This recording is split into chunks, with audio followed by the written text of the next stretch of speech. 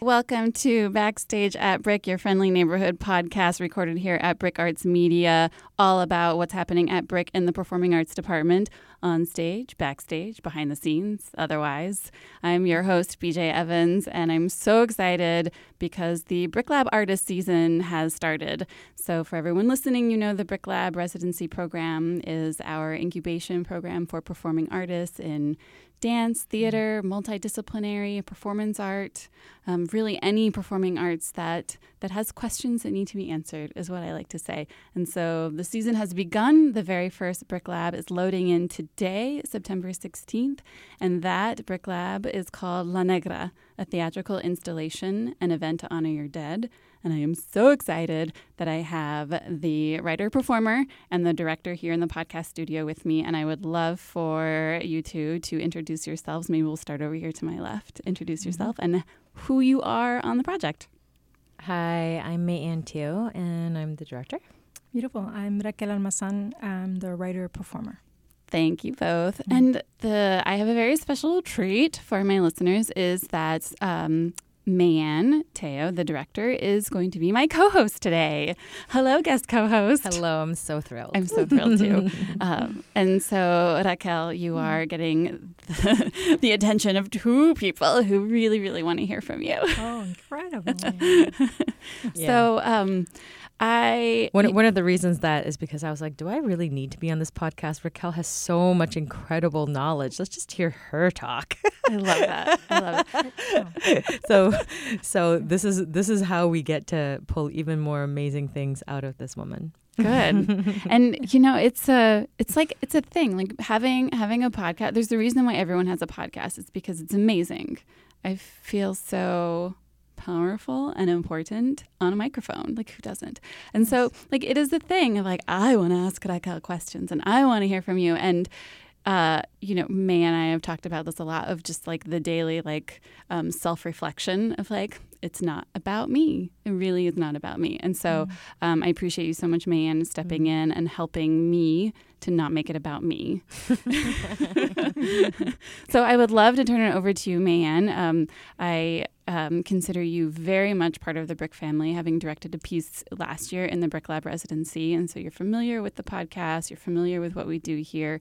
But Raquel, you're obviously part of the family as well. But I think it's a really nice, having you back in the studio in a slightly different role. So I would really just love to turn it over to you and hear what you have to say and what you have to ask Raquel. Great. Thank you so much. I think that what I love working with you about Raquel is that it always comes from the deepest possible place. That the work that you make is not just about personal experience, though it goes very far deep into personal experience, but a deep study, a deep thinking, a deep contemplation about our histories, and a deep spiritual investigation, always. And I guess the first question that I'd love to ask you is, like, where does this come from? Where does La Negra come from, knowing that it comes from so many different places? Oh, that's such a tough question. Looking about like where did La Negra, the impetus to first start this piece? I think 6 or 7 years ago, I was in a place for myself contemplating my own path of violence versus my path of spirituality. And that I think what the world was telling me that I had to pick one or the other. And what I mean by violence, I don't necessarily mean just like physical violence, but emotional and mental and spiritual violence, and that somehow I needed to choose one or the other in order to continue my path to empowerment. And I started to really gain strength in a lot of the women that I was hearing about, these infamous women that were making, doing these societal acts that seem very masculine, but, particularly in Latin America, with a number of, female activists that were being murdered because they were moving through the world like men, right? And that they were taking back their position of power as women by, basically picking up the weapons that had been used against them and picking it up and using it. And I think quote unquote moving through the world like a man, and I started to, hear about these women. To me seemed more like demigods, and so for me, merging both these worlds for myself, my history of violence and spirituality. When I found La Santa, when I first saw an image of La Santa Muerte, to me she just represented multiplicity, and that everything that I was as a woman could live inside La Santa, and that there was no parts of me that would be judged by her. That all parts of myself were being accepted by her.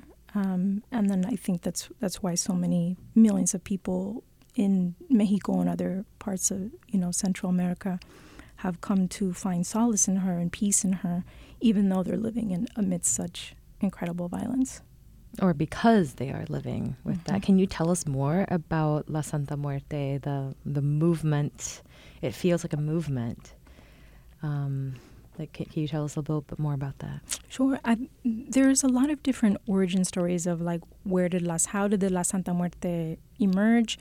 In the last 20 years, I believe in the year 2000, is when huge drug busts were being enacted, and they would find these, statues of La Santa, or a skeleton figure next to Malverde, which was another, became like a folklore, image, or a thing to worship to that particularly drug dealers and very, very well-known drug dealers had in their compounds.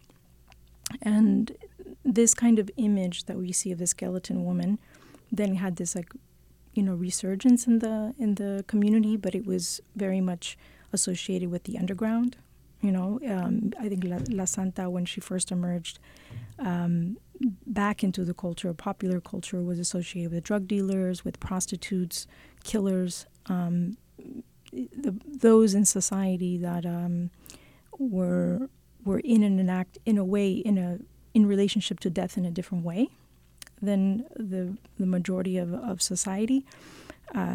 But for me, connecting the history of La Santa, for me, there are those who say that the followers of La Santa Muerte, that's now up to 5 million people. They're saying that and it's the quantitative data on La Santa there's some scholarly research, but when you have the majority of, I would say, there's been videos on CNN, and there's been a lot of kind of media attention put on La Santa, and some actually quite good documentaries.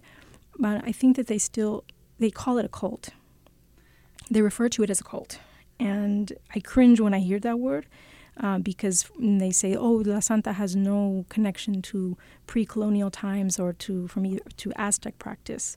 So there's a specific part of the world of the dead called Mictlan, which in Aztec context was a place where people who died of natural birth or who died in childbirth or who died of natural causes would go to this particular land, and in order to reach this place, those that were still in the realm of the living would give offerings. And we see this connection to the worship of death itself. That's pre-colonial, and then you see the transformation when all the terrible events that colonialism caused in the society, and then you see Catholicism, right? So then La Santa is, I think, an amalgamation of Aztec. For myself, I believe that it's a form of indigenous practice. It's a colonial practice, because to me, La Santa is, you see her draped in not only what we would traditionally call like an indigenous figure, but it's also another reimagining of the Virgin Mary itself. So a lot of La Santa followers are Catholic or entered into this practice starting off as Catholic practitioners like myself. I think, and I may get some shit for this, but I think that any Latina female that seeks to break outside of that particular role has to concede with Catholicism, and there's a particular awakening or rejection of parts of Catholicism that I think limit womanhood, and I think La Santa is an extension of that, saying that the Virgin Mary plays a very specific role, and that Catholicism has often been used to, and is still being used as a form of controlling Latinx people. The separation between church and state is still not present in many cases. So I think that La Santa is also this political resurgence of taking back in indigenous practice, and then also creating a new practice. Like you were saying, in response to the level of violence that people are living with in a daily way, then death is a daily practice, right? Because death culture becomes popular culture. So I think the La Santa is serving many purposes in many different ways. Mm-hmm. Yeah. It looks like Ben Rojas, your ofrenda installation artist, is here. So I'm just going to vamp, and everyone can hear the sounds of the door opening. Come in, Ben. We're just going to keep rolling because that's fun to do. Have a seat. Grab your headphones. Grab a microphone. And I'm going to just remind everyone to really get up on that microphone. Oh, okay. Hey. Hi. Hi. How are you? Hi. Can you just introduce yourself real quick and let us know what role you're playing on the piece that we're talking about, La Negra? Sure. Hi, everyone. I'm Ben Rojas. I'm a visual artist, and I create ofrendas, which are altars for the Day of the Dead. And here for La Negra, I will be making creating part of the set design and creating an ofrenda for La Negra. Thank you. So I don't know if you knew this or not, Ben, but Mayan is our co-host today. Oh, hi. Yes. So Yeah. I'm just facilitating, making sure everyone gets introduced and the intro and the outro happens.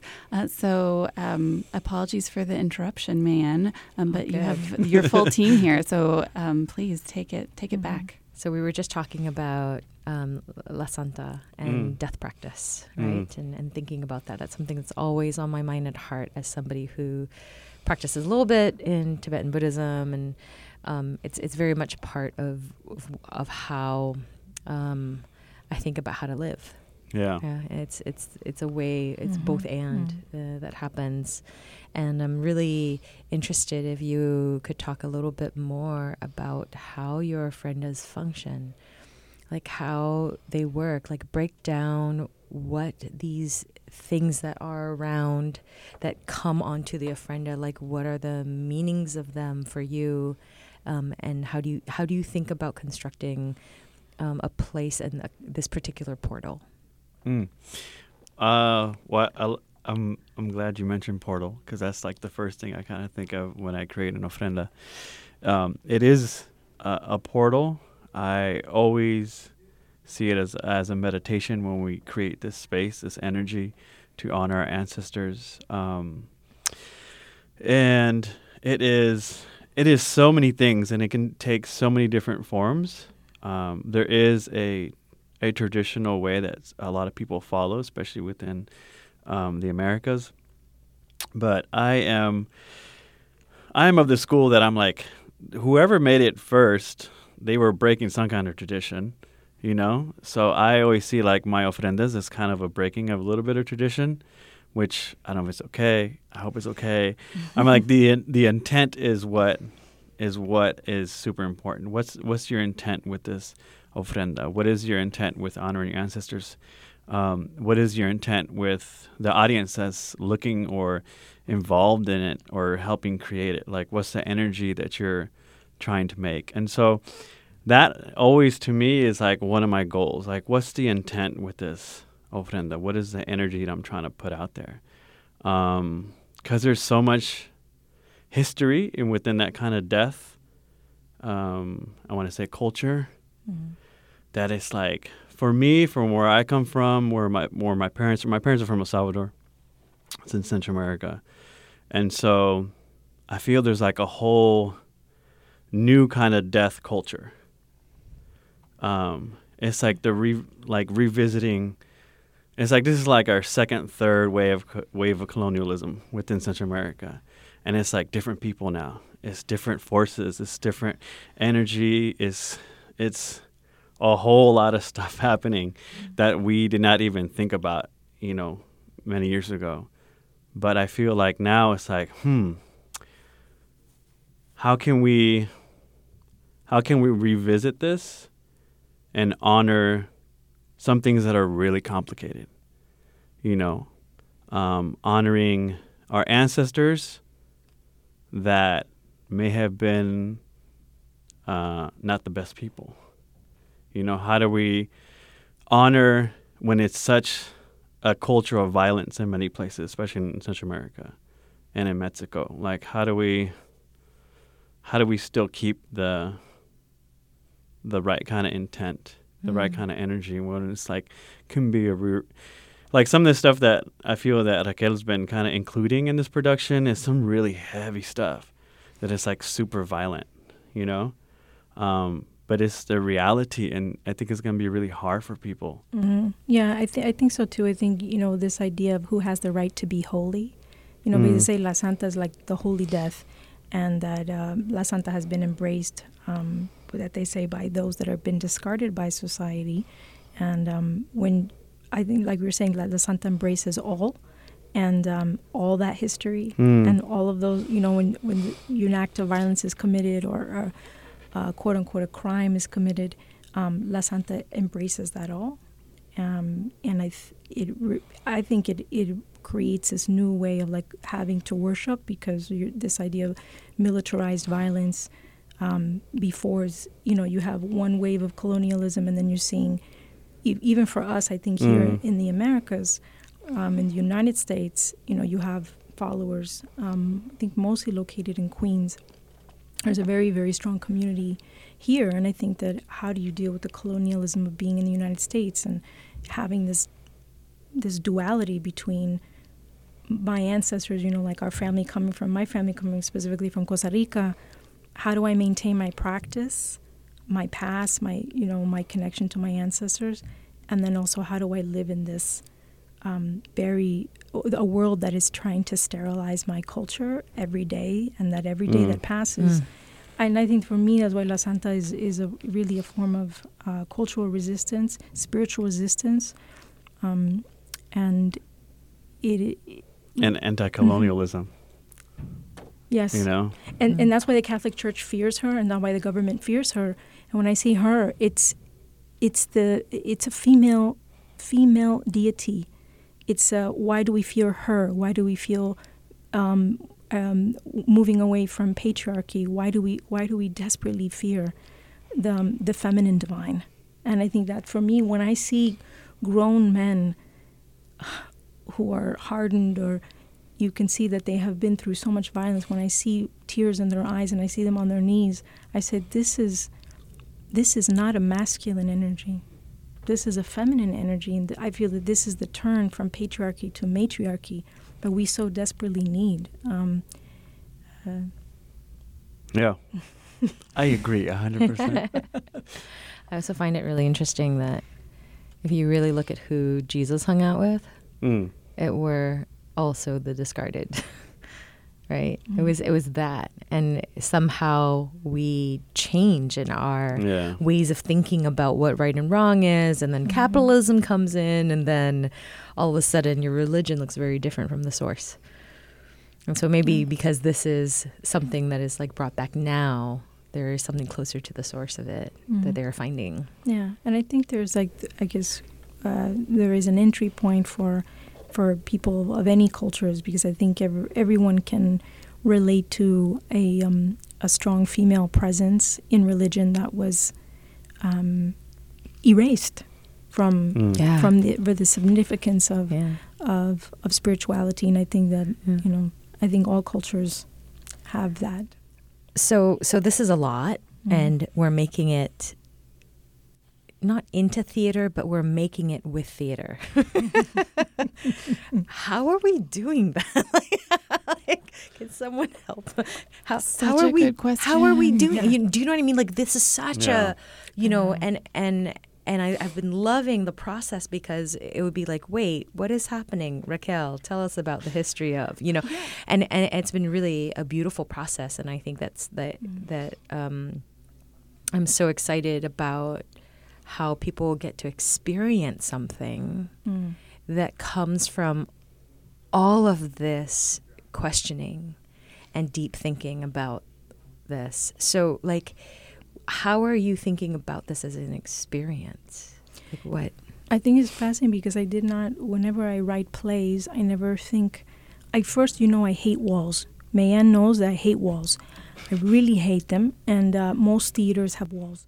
And so Thanks, it's, structural integrity. You mean actual walls? actual walls. I really hate like them. that I was like, oh yeah, Raquel likes to break down the walls and the barriers. I really She's want like, to. no, I don't like that wall. I don't It's like too walls flat. at all.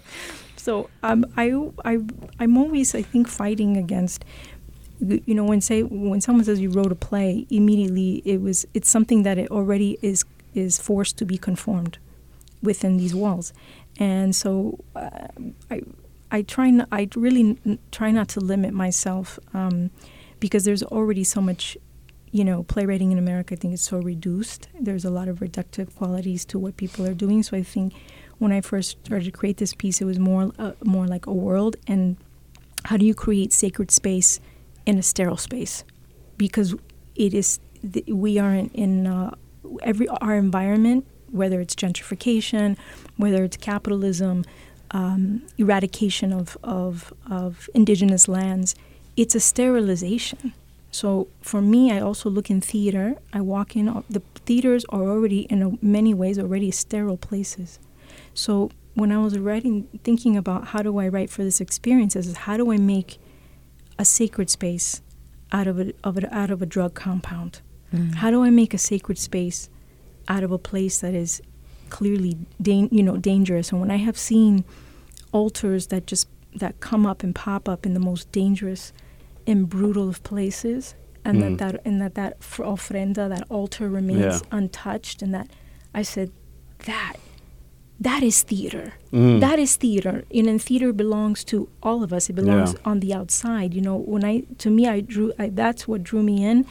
And when I first saw, a little Santa statue with a flower and the name of someone who had passed, I said, oh, that's the space. Yeah, that's that's the theater. place. That's That's ofrenda, theater. because they're making an offering. And that's what I love about it. It can pop up anywhere. And it's the intent behind it. As crazy as, like, for example, a neighborhood can be, it'll be like a moment. That'll be a little sacred space where it'll be like, nobody touch this, nobody mess with the balloons, nobody mess with the candles, or mess with the picture, because that's your life. You know what I'm saying? Like, that's how sacred it is. And that's dope to me. I love that. That people would just be like, we're just going to put it together. No one's going to say who's in charge. No one's going to, it just pops up. And it's like everyone knows. And it'll stay there for the longest. No people will come and clean it up. It'll just stay there. Yeah, and that's sacred space, and we don't have sacred spaces anymore. Even if you walk around the modern streets, the places to worship or to be spiritual are designated. Now we have to go into the space to be sacred. Oh, God lives here on 8th Avenue and 3rd. Where was it? Where was the church that burned down? ¿Cómo se llama? The Notre Dame, no? Oh, no, yeah. Notre Dame. Yeah. And Ben and I were, looking at the photos of it burn, and I said, burn, baby, burn. Burn to the ground. Goodbye. Because for me, that's the designated space of power, not spirituality, right? So I feel like burn it down, because then we see what is the spirit going to create from that? How are we going to find other places to worship, and that we have to find that sacred space, that spirituality, because it's created a divide in all of us, that now I'm reserved my spirituality. I'm going to spend time with my spirituality in this space, that is clearly a space of power. Or when I visit all those huge Catholic churches, or when I, in Latin America, when I visit a Catholic church, it's quite dangerous, because it was like, I know how they got that gold.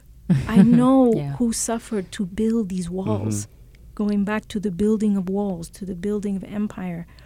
So I look to how do you eradicate that, and how do we create a space that we can come back to elements. And that's why I love so much working with Ben for many years, is because, you know, when I feel cotton in my hands, I feel dirt in my hands, I feel these elements of, you know, being close to flowers and water. And, you know, that's how my grandmother grew up, you know. She was a coffee farmer, and her hands were in the dirt every day.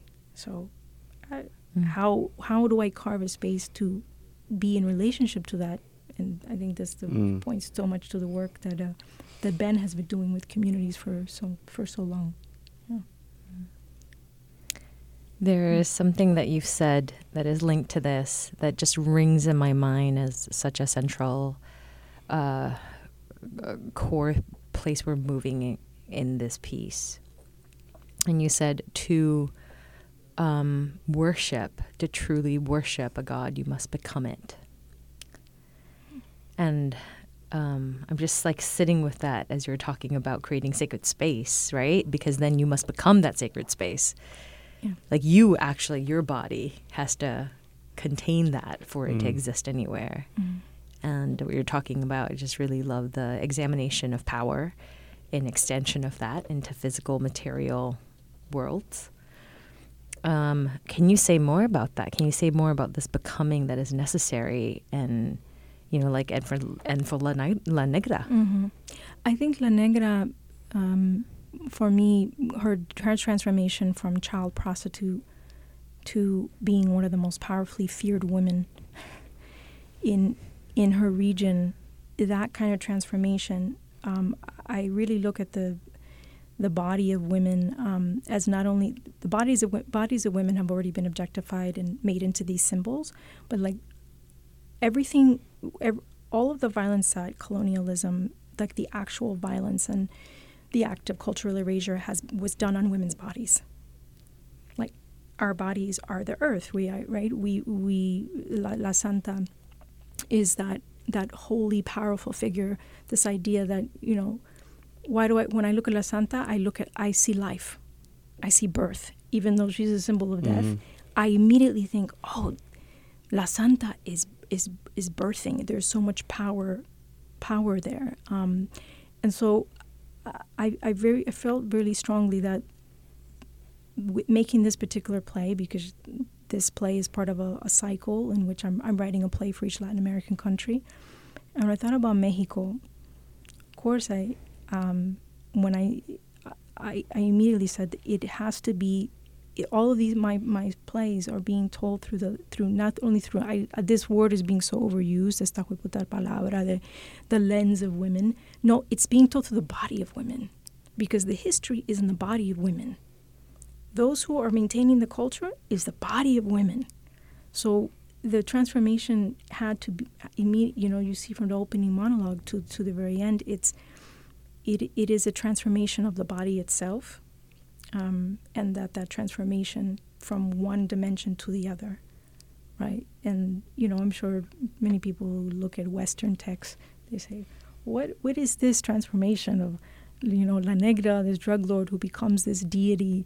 That there's not this like very Western linear logic to it, because they are not accustomed to being in relationship to this transformation, right? When you spiritually evolve, there is a transformation that happens in the body, right? And for myself, that I've had so much violence enacted against me, I had to spiritually transform in order for that violence not to kill my body, right? So I think there's something there also that La Negra transforms in that power of becoming that thing that she wants to worship in order to survive, in order to transcend to another spiritual realm.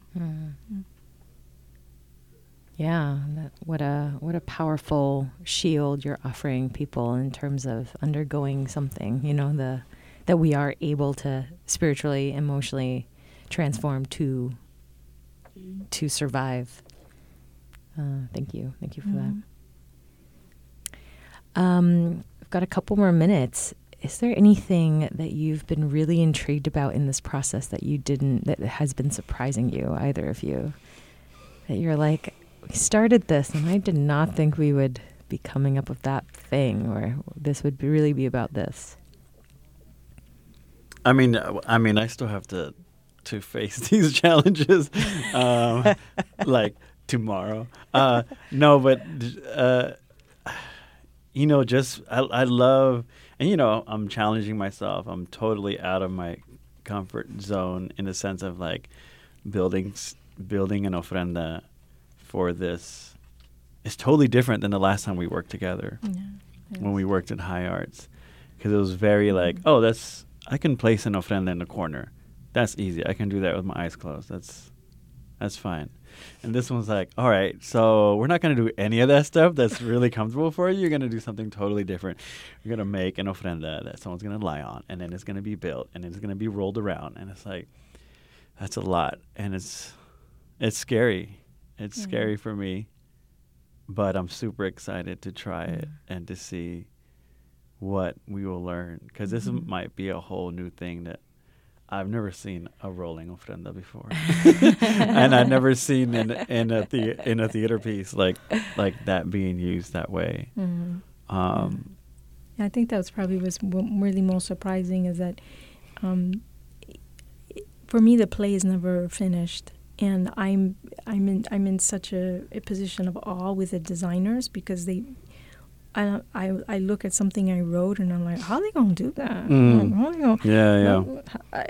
For me it's so phenomenal to be in that space of that visioning and manifestation that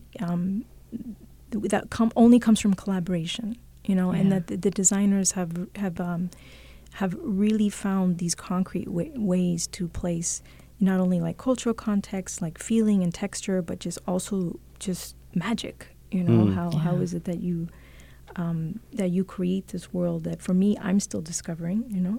Yeah, I think we're discovering it together, from the reality of a drug compound in Tijuana to a spiritual transformation into a god. And somewhere there we found Fever Dream, and somewhere there we found these sort of ways in which we're pulling time and space apart to have enough space for all of that together. So like I'll answer my own question too. But today we just talked to our sound designer Drew, and we were talking about different ways of how do we think about this scene where we're in the land of the dead, right? And there are two skull figures, and they're talking to La Negra, and we're like, well, how do people talk in the land of the dead? Are they just sitting, hanging out with a cup of tea, right? Like, does that really happen?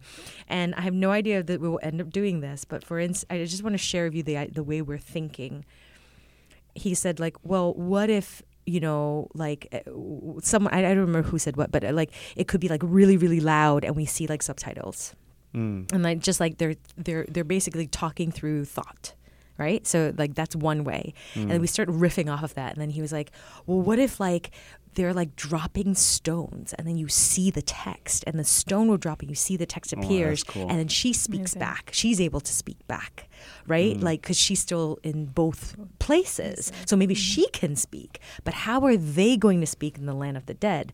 That is a very interesting thing to figure out. That's cool. Right? Yeah. So we're like thinking up all of these beautiful ways, and I love that we get to play, and we're so grateful to Brick Lab for having us here in this place where we don't have to move the ofrenda.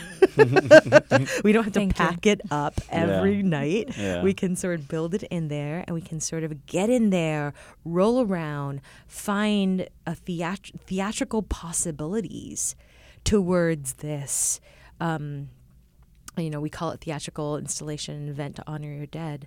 Like that is always happening inside of us. Like we actually carry that. We're actually always carrying theatrical installations, and we are an event to honor our dead.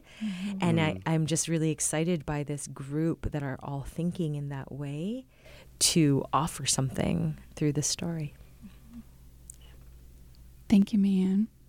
Before we wrap up, Raquel, we were talking before we started recording, and I wanted to make sure you got to say everything you wanted to say about the importance of this piece today in 2019, and what it means for Mexico, the perceptions that we have of Mexico, and I'm using we as a royal we, but I want to make sure you got to say all that you wanted to say about that.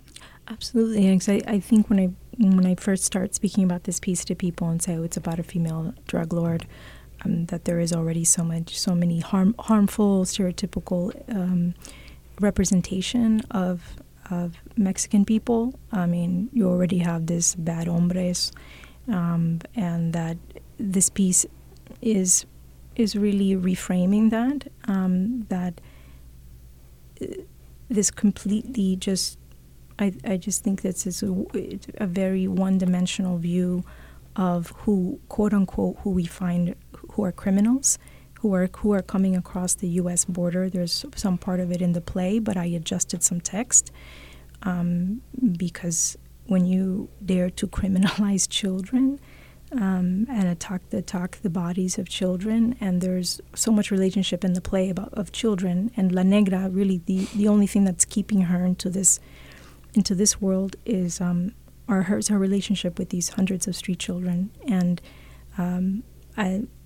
so there's some imagery there for me that's very, very, very important, because there is so many people that are crossing. My family crossed the border, and that narrative also is also now is so stereotypically handled right now, also in the media. And this current administration, it is an attack on Mexico. This idea of building this wall, and that a wall. I go back to this wall. That's what these people do. They build walls, and we are trying to dismantle these walls. So that I just feel that this piece is it's a cry to look at the conditions in which, and the complicit nature in which the United States has created this war, and how they have fed this war. And I just think it's incredibly important to talk about that, because Ben and I, there was one event we did specifically to honor those that had died crossing, and continue to die crossing, continue to die in detainment. So we hope that also this is another way to look at those that have been stereotypically represented, and to how do we really honor this world, so that we can see the origins of, before we just call it the cartels, or these people that need to be eradicated. We can just look at it in a more humanitarian way. And really look at the origins, and like looking at the actual research in terms of the relationship between the United States and Mexico, because people love to eat avocados, but they don't want the bodies. Yeah. They don't want our bodies, but they want our avocados. And that's not. They want our food in style, but they don't want our brown bodies. Thank you for that. Well, I know that y'all have, you can hear the texts coming out, that y'all have another place to be, of more interviews, more people who want to talk to you. So we'll wrap up here. But I wanted to thank you all for being here in the studio with me, Mayanne. Thank you for co-hosting. It was amazing to be able to sit back and listen to your great questions, and these incredible artists answering those questions. So if you want to come to La Negra, a theatrical installation and event to honor your dead, we have showings on Thursday and Friday, September 26th and 27th, here at Brick in the Artist Studio at 7 o'clock. These are work-in-progress showings. I often call them an offering, which I think is really apt. It's the artists showing an offering of what they're working on, a place in the middle of the process. It is a process-based residency, and so if you do choose to come, audience and listeners, you are coming in as part of the process. So that is September 26th and 27th at 7 o'clock. Thank you again, Mayanne Teo, Raquel Almazan, and Ben Rojas for being with me here today. I am your co-host today, BJ Evans. This has been another episode of Backstage at Brick, recorded here at Brick Arts Media in the studio, the podcast studio. And we will be back here in a couple of weeks with another artist to talk to. Thanks for listening.